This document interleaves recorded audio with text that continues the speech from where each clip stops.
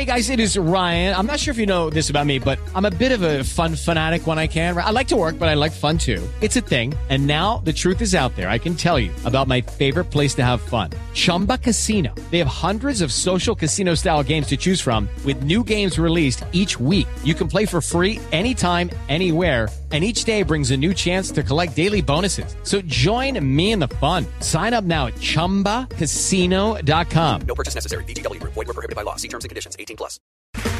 Okay, round two. Name something that's not boring. A laundry? Ooh, a book club. Computer solitaire, huh? Ah, sorry. We were looking for Chumba Casino. That's right. ChumbaCasino.com has over 100 casino-style games. Join today and play for free for your chance to redeem some serious prizes. ChumbaCasino.com. No purchase necessary. Void where prohibited by law. 18+. Terms and conditions apply. See website for details. Hello, it is Ryan, and we could all use an extra bright spot in our day, couldn't we? Just to make up for things like sitting in traffic, doing the dishes, counting your steps, you know, all the mundane stuff. That is why I'm such a big fan of Chumba Casino. Chumba Casino has all your favorite social casino-style games that you can play for free anytime, anywhere with daily bonuses. That should brighten your day a little. Actually, a lot. So sign up now at ChumbaCasino.com. That's ChumbaCasino.com. No purchase necessary. VGW Group. Void where prohibited by law. See terms and conditions. 18+. Hi everybody, this is the Cricket Badger podcast.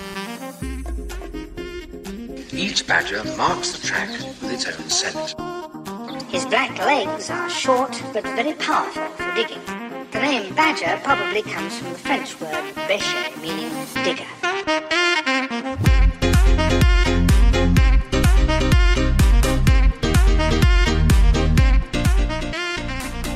Hello everybody, we have had an England Test match squad announcement today, and well, it's fair to say it's brought about a little bit of controversy, certainly a certain amount of discussion on social media late on this afternoon as we've gotten wind of the fact that there were going to be some quite major changes.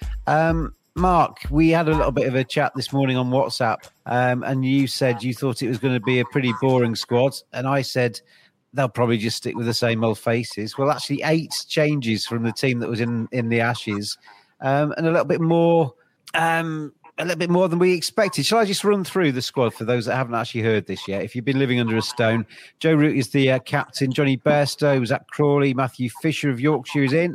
Ben Folkes of Surrey is in. Dan Lawrence, Jack Leach, Alex Lees of Durham comes in. Saki Mahmood of Lancashire comes in. Craig Overton, Matthew Parkinson of Lancashire is in. Ollie Pope of Surrey, Ollie Robinson of Sussex, Ben Stokes of Durham, Chris Wokes of Warwickshire, and Mark Wood of Durham. Slightly more sort of tinkering than we were anticipating, Mark. Yes, just a little bit. And obviously the huge talking point is Broad and Anderson being left out. Pope managing to keep his place and Milan being left out. But I think obviously the huge talking point is Broad and Anderson not being in the side. I'll be straight up with you in terms of that. I think the squad looks like a combination of kind of an A tour and some senior players.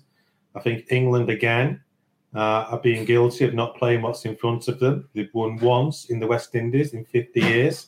I can understand them leaving one of Broad and Anderson out. But to have Overton and Wokes in there and both Anderson and Broad out is quite absurd, in my opinion.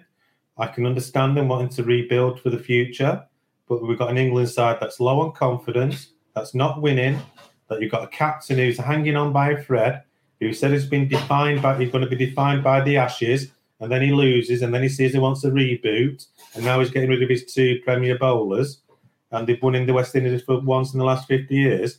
I think England are being quite arrogant in this selection. I hope it doesn't come back to bite them. This idea that we're going to throw things in and, again, it's going back to what we've had before, not playing what's in front of you. England aren't good enough to look 2 or 3 years hence. They have to start winning matches. And to leave both those teams out is quite frankly ridiculous. Are they being left? I mean, I know Andrew Strauss has said that it will be up to the new director of cricket when he comes in, which looks like it's going to be Andrew Strauss, it has to be said. Strangely enough, he's going to pass it on to himself. It's going to be up to them, Ollie, to decide whether Stuart Broad or Jimmy Anderson comes back into the setup. But when you get to a certain age and you're Jimmy Anderson and you're Stuart Broad, surely it's either finish them or play them, because you haven't got too long to kind of mess them about with, have you? You know, when you get to 38, 39 or whatever Jimmy is these days, you haven't got too many test matches left. No, and he seems to have been fighting this for about the last 7 or 8 years, really. Everyone talk about his retirement. And I saw some stats that since in the last 4 years, he's taken 100 plus wickets, the average of less than 23. He seems to be improving all the time. He says he's fitter, although he's picked up more and more niggles. And Stuart Broad had a better Ashes. You know, he had one of those mercurial, good spells in the Ashes. He took a few wickets. I also think that the danger is if you cut them off now and you don't have any people that are ready made to take over, where do you lose all that knowledge? You lose all that experience. You lose that game managing situation, how to manage the ball, the preparation. They lose that professionalism because, you know, from reports of some of the other England players, they may not be as professional as the generation of Anderson and Broad. So you lose all of that and you lose that seniority. And also, if you read between the lines, you know, it doesn't take a genius to see that some of the comments by Broad and Anderson in Australia about the batters not getting enough runs after Root had said some things about the bowlers and not bowling well enough. It doesn't sit well, and it does strike a little bit of disharmony, and maybe they're hurrying them into retirement. I think, Mark, Ollie's used the same expression, but reading in between the lines, this might be the end for Stuart Broad and Jimmy Anderson. It doesn't look to me like this decision has been made, A, lightly, and B, with a view to bringing them back. For me, I think this could be the end of them. Yeah, it's the kind of macho we've lost the Ashes, let's make a big statement. And let's make a big statement by getting rid of our two bowlers that got most wickets. Let's keep the captain there, who said he was going to be defined by the Ashes. Let's keep the captain there on the 5th day at Lords, who messed it up. Let's keep that captain there, who now says, let's forget about the Ashes. Let's keep him there, the weak link, the weak personality. But let's get the two achievers out who have been achieving, who've got big personalities. But they've got to go at some stage, Mark, haven't they? I mean, they're not going to be playing when they're 85. They can't go on forever. But on pure performance, if you look at Anderson's record over the last 2 or 3 years, it's as good as any seam bowler in the world. And if you're looking at picking players on performance rather than on this strange idea that we've got a plan for some mythical future. As I've just said, England aren't good enough to do that. They have to play what's in front of them. And as Ollie said, to lose all that experience out the side, I can understand one of them not going on this tour. I've said that before. But for two of them, I think he'll come back and bite them on the backside. And they're being very disrespectful to the West Indies. Well, we've only won once in the West Indies in the last 54 years. I've seen a lot of people, once in the last 50 odd years. In person has said, Leesy in, best bit of news this year. We'll talk about Alex Lees in just a second. And then on the basis of the Stuart Broad and Jimmy Anderson comments, he's basically said, horses for courses, or she has said, play them in England. And then he said, wrong. They will both play next summer. West Indies are one of the poorest teams in the world, so blooding some new players. That is really wrong. That is really wrong. Because we said that last time we went to the West Indies, yeah? And we got bowled out for whatever it was, yeah? We say that every time we've been to the West Indies the last 15 years. We don't win there. So, let's look at West Indies bowling attack. It's not bad. They've got Roach, they've got Alzari Joseph, they've got Shannon Gabriel, and they've got another young paceman, I can't remember his last name now, who's taken some wickets recently. And they've got a bad pace attack, and they're going to be bowling against those same England batters. I mean, nothing much has changed. A lot of inexperienced batters who used to say we're not going to get bowled out for 160 again.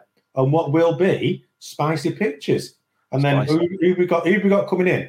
Matt Fisher, Mahmood, Craig Overton. Well, we'll talk about all them in a second. Mark. I've just muted him because he just carries on talking. Chris Taylor is the person sending those messages in, ex of Yorkshire and Derbyshire. So hello, CT. He's asking the question here, Ollie. Is this the end of Anderson and Broad? As I've just suggested there, is this the end of them as players for England, or do you see them coming back? Because they haven't got, as we said, they haven't got too much scope to come back, have they? Because at some stage you're going to retire. Well, you think that the two greatest fast bowlers in English post-war history, apart from maybe without the exception of Truman, you'd think they would go out with a bit more of a bang than a dance group, just non-selection for a tour to West Indies. That would be my complaint. So I saw a comment, Ollie, on Twitter of saying it's a shame to think that Jimmy Anderson's last act in Test cricket might be to have played that defensive shot to get the draw in the 4th Test match rather than pick up the winning wicket in a series at the Oval or something. Exactly. And also, like we talked about earlier, I don't think they've thought ahead. It seems really strange selection policy. We talk about age, and we talk about it a lot when it comes to Broad and Anderson. Chris Woakes is 33 at the end of this month, and he's got an abysmal bowling record away from home. I don't see what he does to get himself in the side.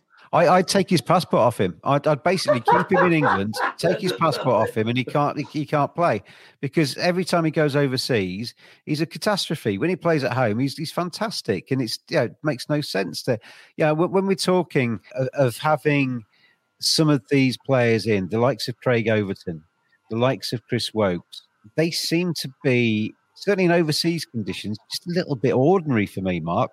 I've got nothing against Matthew Fisher coming in because he's a very good bowler. I've got nothing against trying Shakib Mahmood. He's a very good bowler. And trying some of the other lads around the county team, fine. No problem with that at all.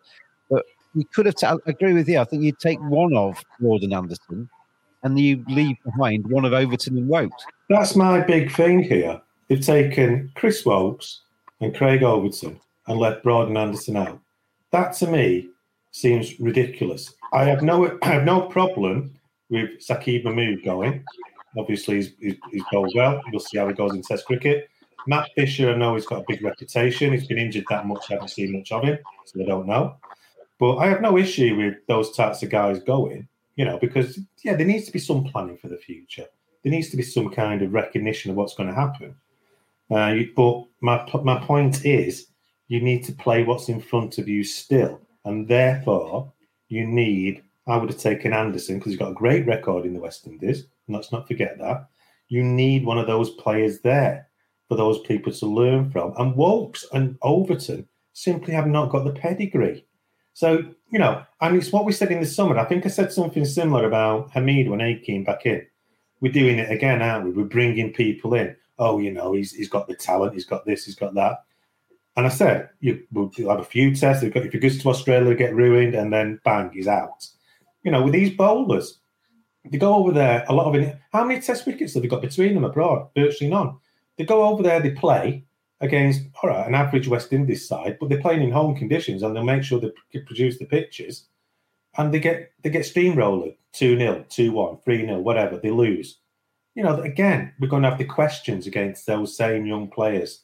And again, the confidence comes back into it. And again, it's about how England are planning for that succession planning. Succession planning doesn't mean you have 2 kings or 2 queens, and then one day they're there and suddenly they're not. Succession planning has to be in stages. And any organisation in the world, any successful organisation in the world has a very specific succession planning policy. England don't seem to have any policy, apart from this mythical thing that we are planning for the future. And that's very disrespectful for the sides that they're actually playing. We had it against New Zealand last year. We've got it against the West Indies now. We had this thing about, we've got a plan for Australia and everything's going to be fine. Play what's in front of you. Yes, blood young talents, but have a structure there. And Jimmy Anderson, he's played 20 years. He's passionate about the game. First time I spoke to Jimmy Anderson was 2001. Just after he made his debut. He was angry then. That he didn't get enough wickets in the innings against Hampshire, I think it was. He's been angry every time I spoke to him for the last 20 years. He loves playing cricket. He wants to play every game. I've heard him say, Mark, that he never actually takes a Test cap for granted, and he's always thinking about... He never takes anything for granted. He was even worried about... On that basis, he can't complain then, can he? Because he's not got picked. Huh? On that basis, he will complain because this deselection is not based on performance. It's based on some mythical belief that A, we can beat the West Indies easily because they're poor, and B, we've got these young players, Matt Fisher, who's always injured. We'll see how it goes, Sak Mahmood, who had a reasonable year last year for Lancashire, got a couple of 5-wicket innings and all the rest of it. Yeah, give him a go. But yeah, we'll leave somebody out who's got 600 wickets. A great record in the West Indies. So much knowledge to pass on. But actually, the guys who we're passing it on be Craig Orbison and Chris Woakes. Yeah, we'll do that. And this to me looks like a bit of a kind of Strauss coming in. Macho, yeah, let's get rid. Yeah, we just a reboot. Yeah, they're all going. And Joe, yeah, you're the captain, but I'm telling you what to do now, mate. And Joe saying, yeah, okay, we'll do that. And, Colin was saying, well, I've just got the job interim. And Strauss was saying, this is the squad, guys. It's a reboot. I'm the top man here at the moment. The new guy will come in. I'll say that Jimmy and Broad are just, might play again. But we all know well and good they're not going to play again. So forget it. I'll tell you what, Ollie, we've got a fired up Mark Hilton tonight, haven't we? He's on his long run tonight. I'm fired up because it's poor management. Cricket's a game played with balls. You've got to look after them in the field. Badgers are furry creatures. And my friends at manscaped.com help you make sure it's neat and tidy down there. Oh, get rid of all that excess fur. Make sure that you're neat and tidy. Make sure everything's in the right order. Oh, feeling all good now down in my set. Oh, manscaped.com. Maximum skin-safe performance, compact design, advanced engineering, ceramic blade, waterproof. And it doesn't end there. Show you care by caring for your pair. Cleansers, revivers, preservers. Simply go to manscaped.com. Quote the discount code BADGER. You get 20% off, you get free shipping, and you get some seriously quality equipment. Manscaped.com. Get on there now.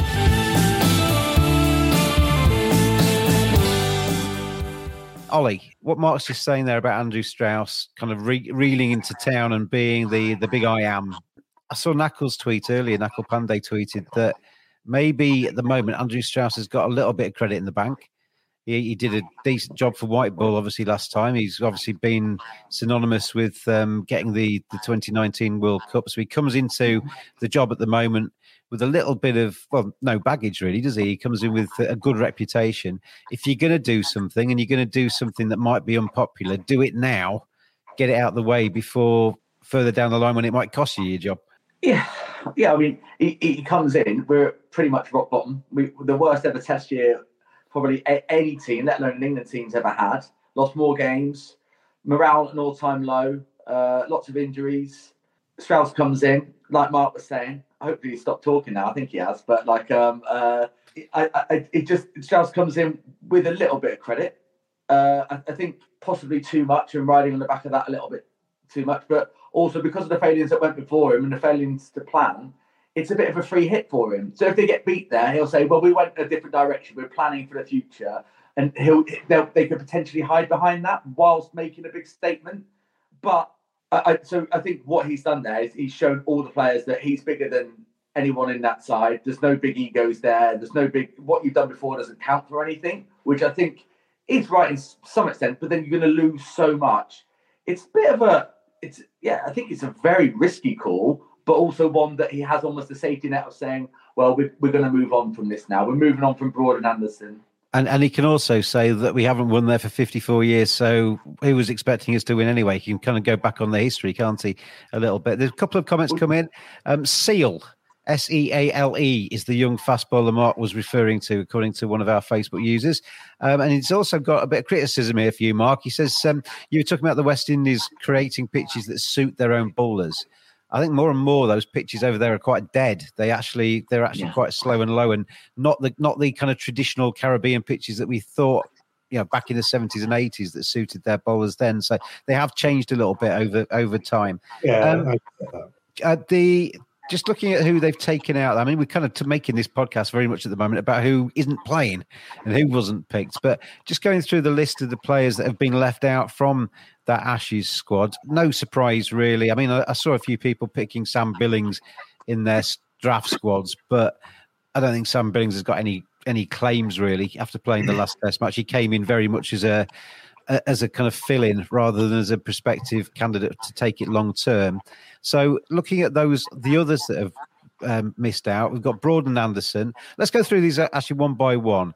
should they be going or should they be staying? Yes to going, no to stay, no to being left at home. No for me. I wouldn't have taken Stuart Broad. Ollie? Like we said earlier, him or Anderson. I class him as one. It'd be like and Broad or whatever you want to call it as a grouping together. So you take one of them, or you take both and they don't play together. So I would say take them. Mark? No, I wouldn't have taken Broad. I'd taken Anderson. So you'd have taken Anderson. I would have taken Anderson as well. I'd have taken one of. It'd have been Anderson for me. Sam Billings we've mentioned. Josh Butler, you know my answer to that. I'd have kept him out the last 3 years. Ollie? I think he deserves another crack change. You know that. I know you deep down. I know you think that once he's healed from that injury, he's straight back in there. No, I don't think so. I think they go a different way for the moment. He's had a long time. I think it comes to a natural end from that injury at the end of that tour. That cycle of him playing probably comes to an end. Mark? Yeah, I agree. I think that might well be the last red ball game Josh Butler might play, actually. Do you think it's time to give him the white ball captaincy now? Owen Morgan's been sort of floundering a little bit, hasn't he, in the last 18 months? For me, I'll just say to Josh Butler, white ball cricket, go on, mate, rule it. You're the captain now. Take it over and make it your team. Agree? Yeah, I agree. I definitely agree. David Milan. Now, I mean, with David, I think I can see why they might want to move on from him. He's 34. He's not pulled up any trees in Test cricket. I do think he's rather unlucky that the two major series he's played have both been really hard series in Australia. He hasn't really had an easy series to show what he can do. But I guess if you were going to put a gun to my head, it would probably be no, leave David at home. But I think he could probably be a little bit grumbly about it. Ollie? Yeah. I remember when he was initially dropped that Strauss said he would prefer to have him on the bouncier tracks of places like South Africa and Australia. Like we said earlier, it's probably going to be low, bit attritional, sort of low, flattish wickets. It probably won't suit his game, so I can see why he's been left out, and they have to go another way with the batting at the moment. But either way, he could feel hard done by, and I don't think he's done that much wrong, but I can see why they've left him out. Mark? I think it's a very odd one with Milan, isn't it? He's never struck me as a player they've had huge amounts of confidence in. I think that's affected somehow his approach to the game. He's never come across as being totally in love with the game at times. I don't know him personally or anything, but that's just the impression I get at times. I think he's been slightly unlucky. I mean, for God's sake, he was the only one who got any runs in with Root, really. And I know he looked well at sea in the last test, but I think he's been slightly unlucky, and I would have taken him because I just think, I would have taken him, yeah. Because it's fair owner as well. He can open as well. Hasib Hamid is another one being left behind, and I think that's the right call as well. I was really looking forward to him trying again in Australia. Again, a tough tour for him against very good new ball bowling. I mean, it was a proper test for him, and he failed it, didn't he? Really, I'm afraid. So, a chance for him to regroup. He can come again, I'm sure, but he needs to kind of sort himself out a little bit. Agreement, gents?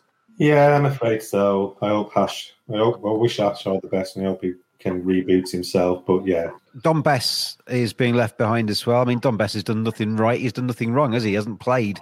They're just thinking, well, go home, get prepared for a Yorkshire season and get another season under your belt and get a bit, because I mean, he's still quite a young man. Spinners don't mature until a bit later. Probably a good call for Dom Bess, Ollie. Yeah, I think so. I think I know I've talked about it and you've talked about it on here. They might be flat wickets. They may want to have a bit more of a wrist spinner or a mystery spinner in there. I do think that he's been mistreated. He's gone on 2 tours. Well, he's been messed around. He's been 12th man a lot. He's not really been played. Hasn't really been given an opportunity to show himself again. So not saying that he deserved to be there, but again, mistreated in Australia. They took him all the way down there and it didn't get a sniff again. Yeah, I always think Dom Bess has been slightly... I know he's been mistreated, but I also think he's been overrated, to be honest with you. And I think he was promoted, he had an initial good spurt. But I think there are better spin bowlers than him. You have to be a very good off spinner to get wickets in Test cricket. He's got to kick on now, hasn't he? He's got to kick on and show what he can do. He's a better spin bowler, essentially. So... Rory Burns, to me, looked all at sea. You can say that he succeeded at times. He scored Test match centuries. He scored far more runs in Test match cricket than I will ever do. And you can only tip your hat for that. But he doesn't seem to be going anywhere for me. He seems to have kind of like plateaued at an average of maybe high 20s or 30. And he was in the Ashes. He was all over the shop, wasn't he? His footwork was absolutely absent without leave. So I think it's probably a good time for Rory Burns to return to Surrey and see what he can do with himself. So for me, correct decision. Ollie? Yeah, I think so. I mean, but we don't have exactly a vast amount queuing up. There's no the next cab on the rank. What's coming in it seems to be Alex Lees now. So it's a difficult one. We've got about 4 people to choose from. We just seem to go around in the merry-go-round when to select them. So yeah, it's about right time for him. And also, he sounded like he really wasn't enjoying his cricket from what you hear about when he was out in Australia. And some of the that was the other thing with Josh Butler as well, wasn't it? You looked at Rory Burns towards the end. You looked at Josh Butler towards the end. They looked like shells of men, didn't they? They didn't look like they were enjoying it at all. So it's probably just good, in terms of removing the likes of Hasib Hamid, Rory Burns and Josh Butler from the firing line of Test cricket. It looks like a decent call for me. Has Rory burned his bridges, Mark? Rory will not play Test cricket again. So, yes. Well, there's the full stop on Rory Burns' career. Good luck to all of those guys, anyway, in the future, whatever they do. Hopefully there's a long career ahead of all of those. You are listening to the Cricket Badger podcast. I mean, we've got Lankies and we got a Yorkie on here talking about this, and we've got reasons to be cheerful, I guess, in the north of England with both counties getting representation. I'm going to keep Alex Lees as a Yorkie, by the way, for the purposes of this. I know he's gone to Durham, but I knew Leesy when he was coming through at Yorkshire. He's a terrific young man. So is Matthew Fisher as well. In terms of, I know I'm biased and I know you can't pick people on niceness, but these are two of the nicest young men that I knew at Yorkshire when they were coming through. Leesy's the top lad. Matthew Fisher's a very nice guy as well. As Mark hinted at earlier, he's had no end of problems. It's been like 1 step forward, 2 steps back with injury. And it's been really good over the last sort of 2 seasons to see him actually get out on the park on a regular basis and start to show what he can do. Because there's no doubt he's a good bowler. And he's never been able to really string performances together and put a season after season together. He's been in and around the Lions team. When I was out in the Caribbean last time, he was part of the Lions setup out there. And I think it's a good time for him. I think he can come in and actually, I don't think he necessarily starts. We'll talk about the first 11 later, but I don't think he's necessarily going to get a starting berth in the 11. But if he gets called upon, he'll do a job. And I think Lee starts, though, looking at the way they've shaped the batting there, unless they get somebody like Dan Lawrence or whatever to go up and open, it's got to be Lees, because there's only really two bona fide openers in that squad. So looks like Alex Lees will get 3 Test matches in the Caribbean.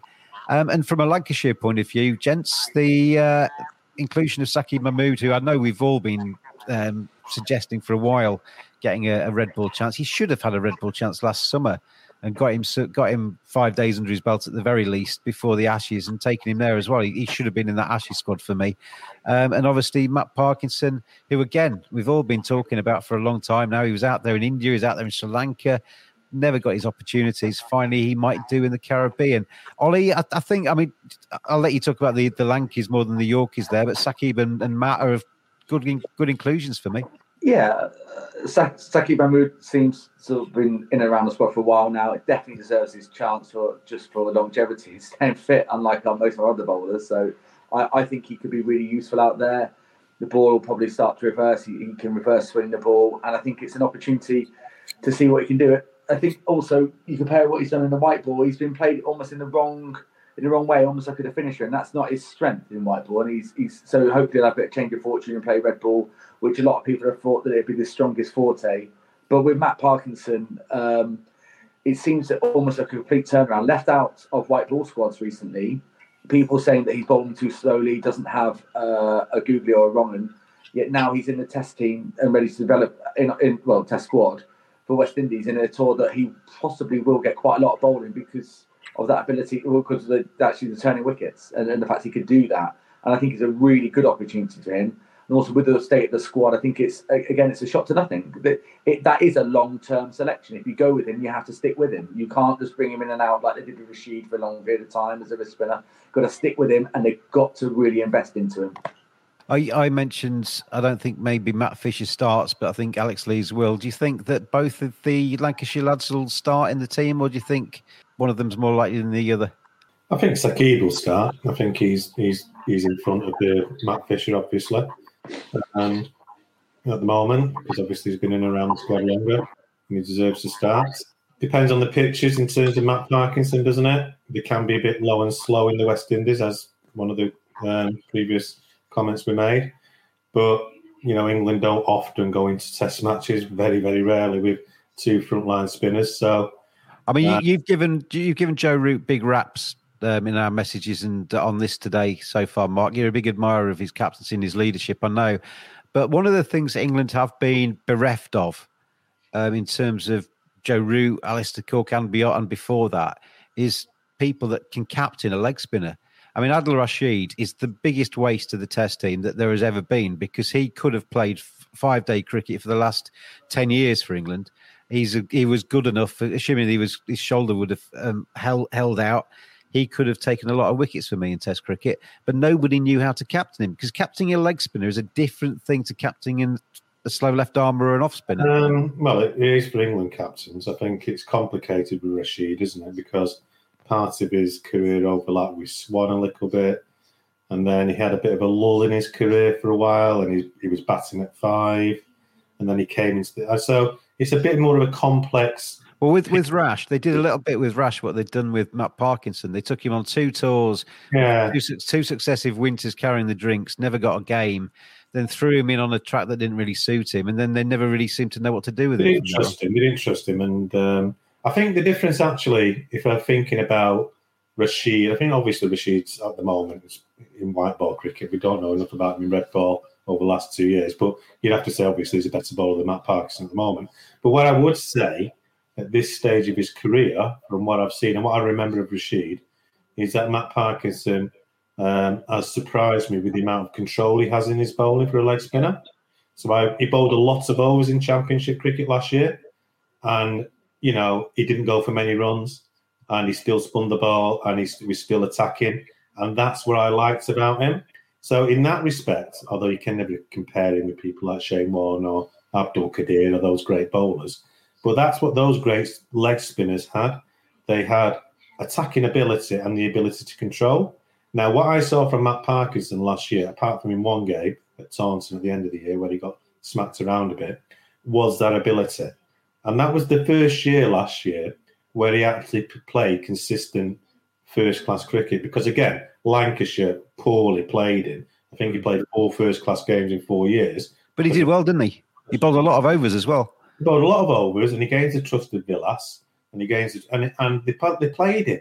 You've got to show trust in these guys. And obviously the wickets we play on at Old Trafford are more conducive to spin bowlers anyway. Some of the wickets we played away from home we actually did play into his hands a little bit as well. And he grew as a bowler as the year went on. So I think Matt Parkinson is an excellent bowler. I'm not interested in with this idea about paces. He doesn't bowl. I've seen Shane Warne bowl as slowly as him. He doesn't, the paces. I think Matt Parkinson has all the skills to get wickets in Test match cricket. I think Saqib Mahmood actually is a far better red ball bowler at the moment, in my opinion, than he is a white ball bowler. Okay, that's my opinion, and I think he has bowled well in white ball cricket, but he can go the distance, and I don't think anyone's worked out his proper role, as Ollie was saying there. But he's a very good bowler in red ball cricket because he has a lot of skills. And Matt Parkinson also has a lot of skills, and Saqib also has good control. He doesn't leak runs profusely, and that's what you need. You need control from your bowlers, but you also need them to be attacking, and that's not an easy thing to do. And that's why James Anderson is a fabulous bowler. Stuart Broads has been, because he can combine those two things. And if you look at all the best bowlers in the world, historically, they have generally been able to do that. Wasim Akram, Courtney Walsh, Glenn McGrath, they've all got low kind of runs per over record, but all attacking. So great pick for Parkinson. Whether he'll play or not depends on how brave Mr. Collingwood and Root. Well, this is what I was going to ask you. Who starts, Leach or Parkinson? Matt Parkinson is a better bowler than Jack Leach. Yes, he's a better bowler than Jack Leach. He's got more of a future in Test match cricket than Jack Leach.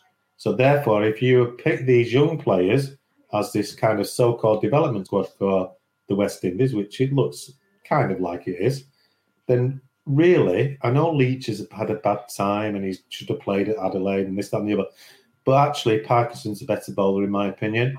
So if you're Joe Root out there and you're a strong captain and you want to win test matches, Joe, knock. Don't think, oh, I've got to pick Jack, he'll be upset. Say, sorry, Jack, I'm picking Matt because he's my man. Show some strength, show some leadership, and don't be sat in a corner, scratching your chin and waiting for somebody else to make the decision, Joe. Pick Matt. I'm turning him off. He's slagging off my mate, Joe Root. Ollie, he's been doing it all day as well. He's absolutely on his soapbox today about Joe Root. Joe Root's, I think you misrepresent him. I think he's got a bit more about him. He's got a bit of Sheffield steel in him as a Rootie. Ollie, which one of the two spinners would you play? Would you play Leach or Parkinson? If only one was to play. So if you were confident, if you wanted to win a game, you'd bowl Matt Parkinson. You would go with that, I think, but you only go with him if Ben Stokes is fully fit and he can bowl those overs. So you've got the ability to possibly to be able to leak a few runs but still attack and have a backup bowler. I think potentially, because you don't know how he's going to respond in the test match, it's a totally different environment. We've had players freeze before. It is difficult. I'd go with Parkinson because you want to win games and he's from Lancashire. I suspect England, being England, will go the opposite way and they'll go Leach because he bats a little bit at 9 and block an 8. That's their mindset. You can't pick him because he comes from Lancashire. That's not part of the If he comes from Lancashire, I think that's the only way. I think that's the strongest England team would be. It's going to be a very hard podcast for me. This because I'm going to have to mute both of you at this rate. My name is Jacob, and I sent the Badger a message, and now I'm on the podcast with this jingle. If you would like to get in touch with the Cricket Badger podcast, then tweet @cricket_badger.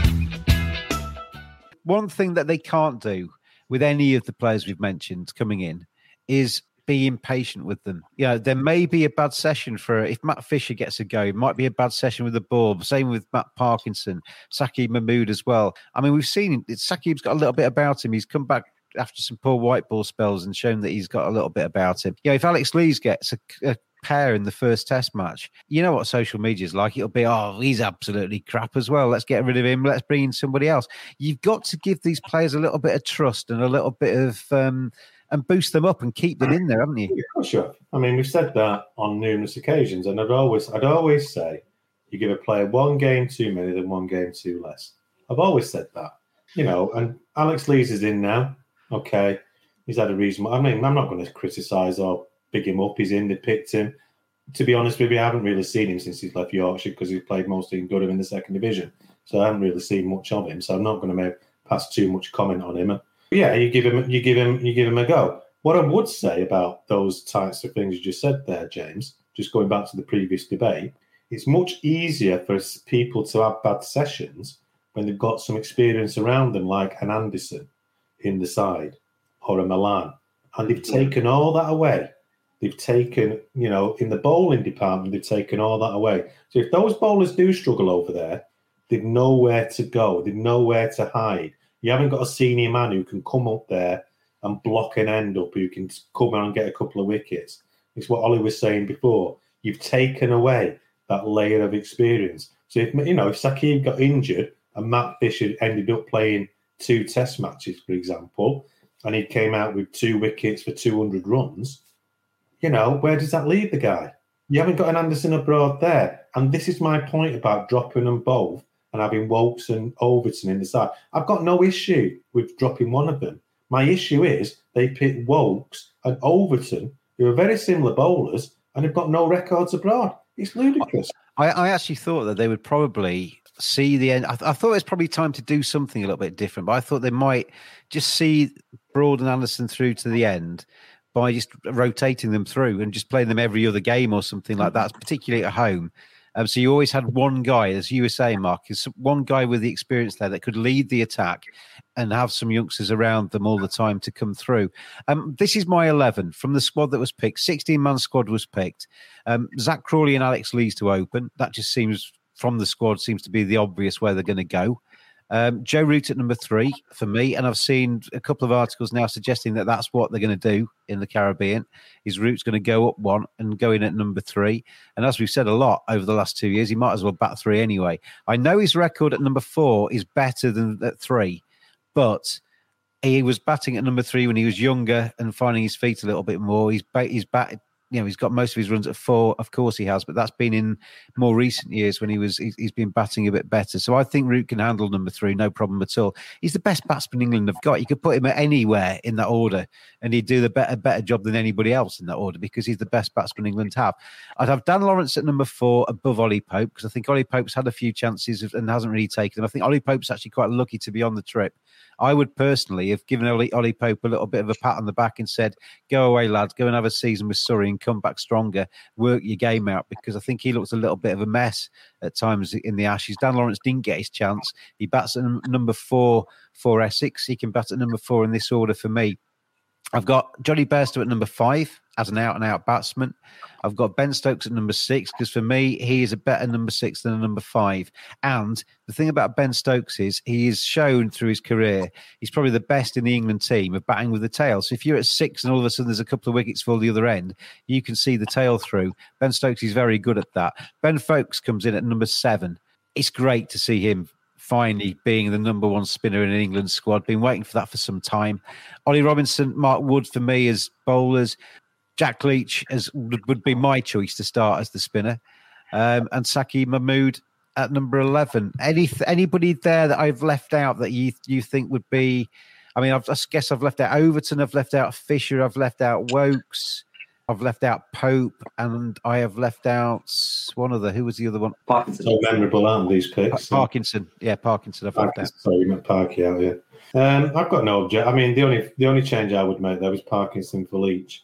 But you just... And I'm not that bothered about that, to be honest. That's not a selection that I would cry about either way, really. Yeah, so we've got quite an inexperienced bowling attack there. I'll just go back to what I said. And then we've got people on the bench who have got no wickets either.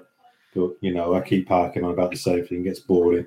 But I made a difference if I had Parkinson for Leach. I mean, the danger is... I mean, I read that bowling attack out. As you said, I mean, you got Mark Wood in there, who was terrific. He was the only one that came back from the Ashes with his reputation enhanced, didn't he? Because he was superb. I got a fear that it will be, instead of the team I've just read out, it will be an Overton or a Wokes in for Saki Mahmood, and they will start with the experienced guys who are kind of in terms of reputation, in terms of test appearances. Which begs the question: why have you not picked Anderson or Broad? So we've got 600 and 500 wickets. It's just crazy. It seems, Mark, though, doesn't it, that they've kind of got caught between two stools with this squad. You either say, right, we're going to, well, you're not going to phrase it this way in the press release, but we're going to treat West Indies with complete disrespect and go there with a Lions trip with Joe Root and Ben Stokes, kind of seeing what these lads can do, or you pick a full-length side, full-strength side with an Anderson in it, and you go the full hog with the most experienced players.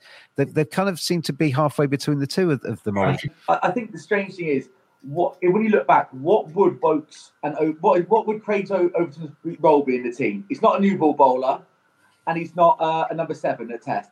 So the closest thing we have in that sort of mould is possibly Ben Stokes. But now Cam Green has come into Australia, and that is now a benchmark for that sort of role. He bats at 6. He bowls accurately, bowls good pace. The only thing they've got in common is height. That's it. Ability-wise, Cam Green's there. I mean, Cam Green's probably about 2 metres tall, but I think that's what the benchmark is. If that's so, Craig Overton doesn't get near the Test team.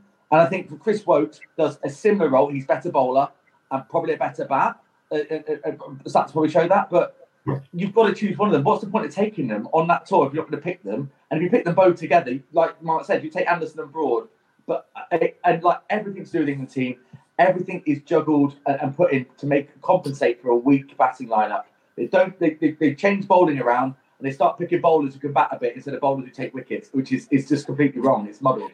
It's a real shame, Ollie, isn't it, that Chris Wokes can't bowl overseas, or I mean, as the stats suggest, because he is the perfect number 8 in the order, isn't he? Yeah, I think so. I think you look at other teams around the world, he would, with his home form, he'd get into nearly every team batting at 8 and bowling first change or opening bowler.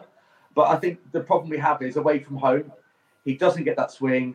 He doesn't have particular bounce. He's accurate, but after a while, he tends to go around, sort of tends to be easily picked off, which is strange because bowling with the white kookaburra around the world, he's absolutely fantastic. In ODIs and T20, every time I've seen him, doesn't matter if just in England, he's excellent. It's just he can't get that red ball going for England around the world. And his batting, I've never seen him sort of extraordinarily set the world on light at number 8 away from home. He's done some brilliant things at home, and he's been very reliable, and he's got fantastic form. But I think you like you say, you have to either go for horses for courses, which they haven't done, or you go for the best team, which they haven't done. So they're a halfway house, and that's for that muddled thinking. And what have they gone for? Well, I think, just to add that, I think it goes back to what we were saying at the beginning. They need to plan for what's in front of them. We've exhausted the Broad and Anderson debate. I think we've all agreed to a large degree they should have taken one of them. But the other thing I would say about going to the West Indies, having watched some cricket there a long time ago now, is when England come over, they're fired up. Yeah, they normally play test matches in empty stadiums. Yeah, where there's no atmosphere. They will raise their game when England are there. They're fired up. They've got a colonial past in terms of England. They've got all kind of historical connections in terms of the past. They always get fired up when England are there.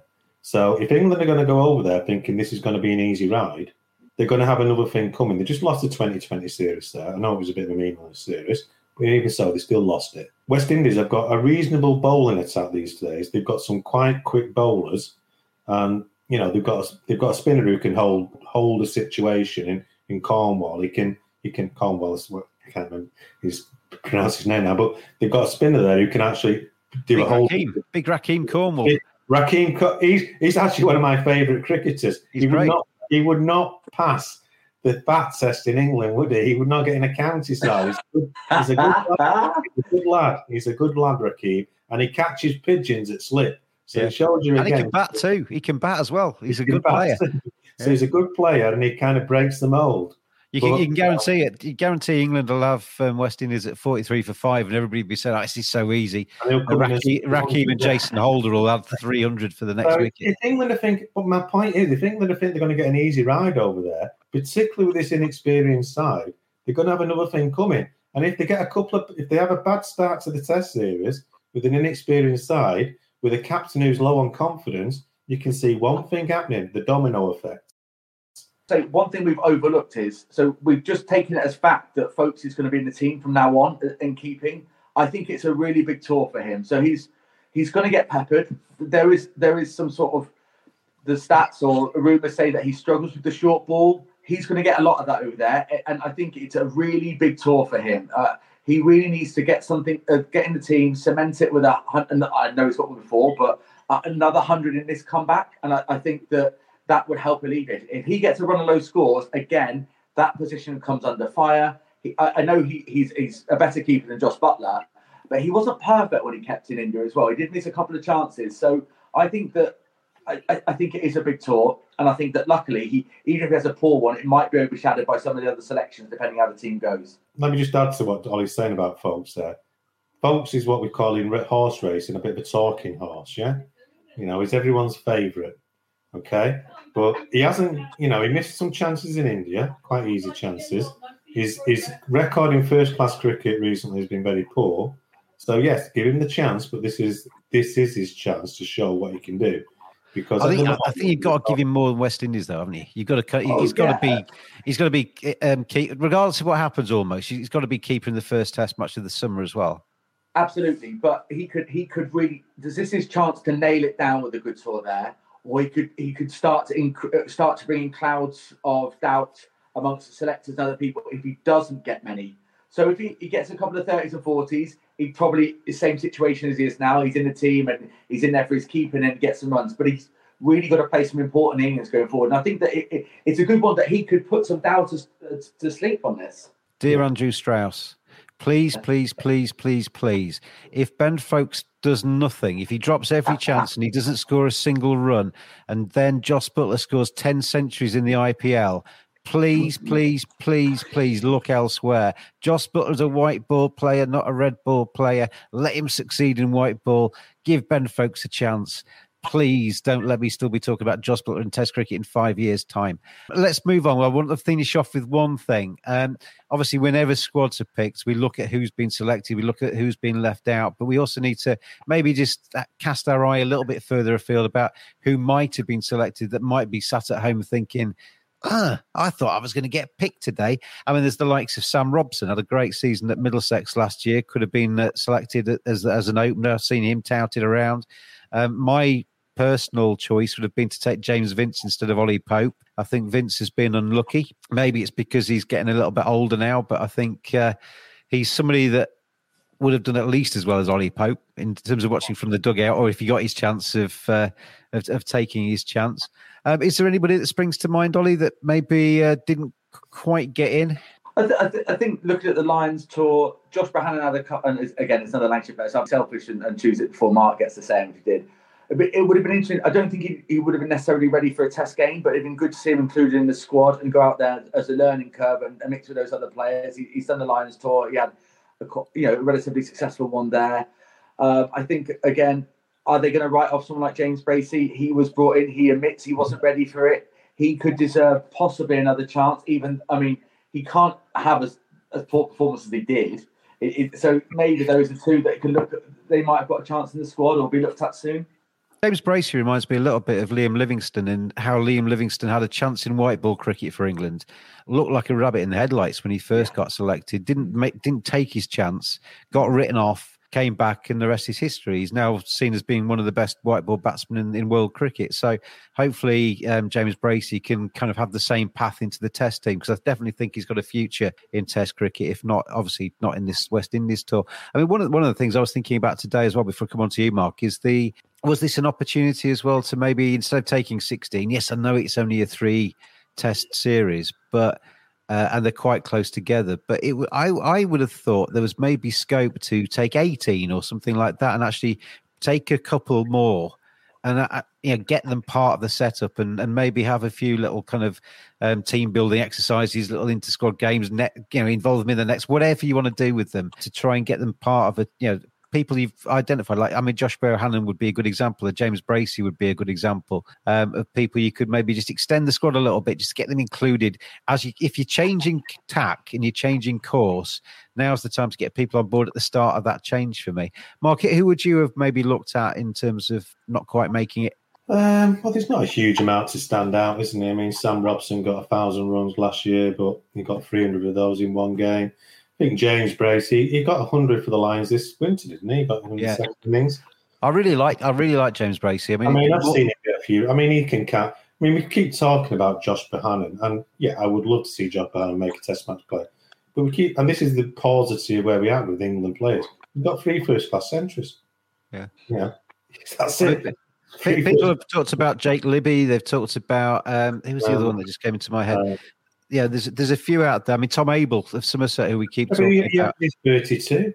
I think if you're going to go back, if someone's unlucky, Josh, obviously, I would love to see him in the side. I actually think he's a very good player. But to be talking about parachuting somebody in with 3 first-class centres, it shows where we are. I'm not trying to compare Josh Bohannon with Sachin Tendulkar, but I think Tendulkar was a slightly different scenario than Josh Bohannon. Did he have more than 3 first-class centuries when he first played a Test match? There, I can't remember. I'm not quite sure. I saw Tendulkar's century in 1990 at Old Trafford, actually, when he was 17 or 18. That was his first Test century, wasn't it? First Test century, and he looks a different player than Josh Bohannon, believe me. I think James Bracey can count himself slightly unlucky. I think it has to be said. There are times on this podcast where we may be not rude to people, but maybe we criticise them. But I think if Josh Bohannon's watching this or ever sees this, he will understand. We're talking Sachin Tendulkar, one of the greatest batsmen ever lived. I think Josh will understand that. I think he will. Thank you very much, gentlemen. It's going to be interesting to see how this Test tour goes. It's not too far away now. Start of March, isn't it? 3 Test series running through March, with England going out to West Indies, where, like we say, they have not won out in the West Indies in the Caribbean for 54 years. And, they've won once in 54 years. And it's not the easiest place in the world to go. So whoever gets a chance in that first 11 is going to earn success, I think. And that's obviously what Test cricket's all about, earning success, taking your opportunities and seeing where that takes them. Good luck to everybody included in that England squad. We'll be obviously following that series as it goes through. And Ollie and Mark, thank you very much as always. Thank you. And thanks out there for listening, everybody. We're approaching episode number 500. And don't forget as well, we are going to be opening the Badger Set of Fame on the 14th of February. It's only 6 days away now. We'll be announcing 4 people to be inducted into the Badger Set of Fame, and that is to reward people. It's not like the best batsman in the world, the best bowler in the world, whatever else. It is to reward people that we recognise as being bona fide cricket badgers that show love for, enthusiasm for cricket, that really kind of seeps through their Twitter feed. You see them interviewed or whatever, you can just see it in their bodies that they love the game. And we will be announcing our 4 winners, our first inductees into the Set of Fame on the 14th of February, Valentine's Day, the best day in the world to celebrate a love for cricket. Ollie and Mark, thanks again. Thanks everybody out there for watching and listening, and we will see you again very soon indeed.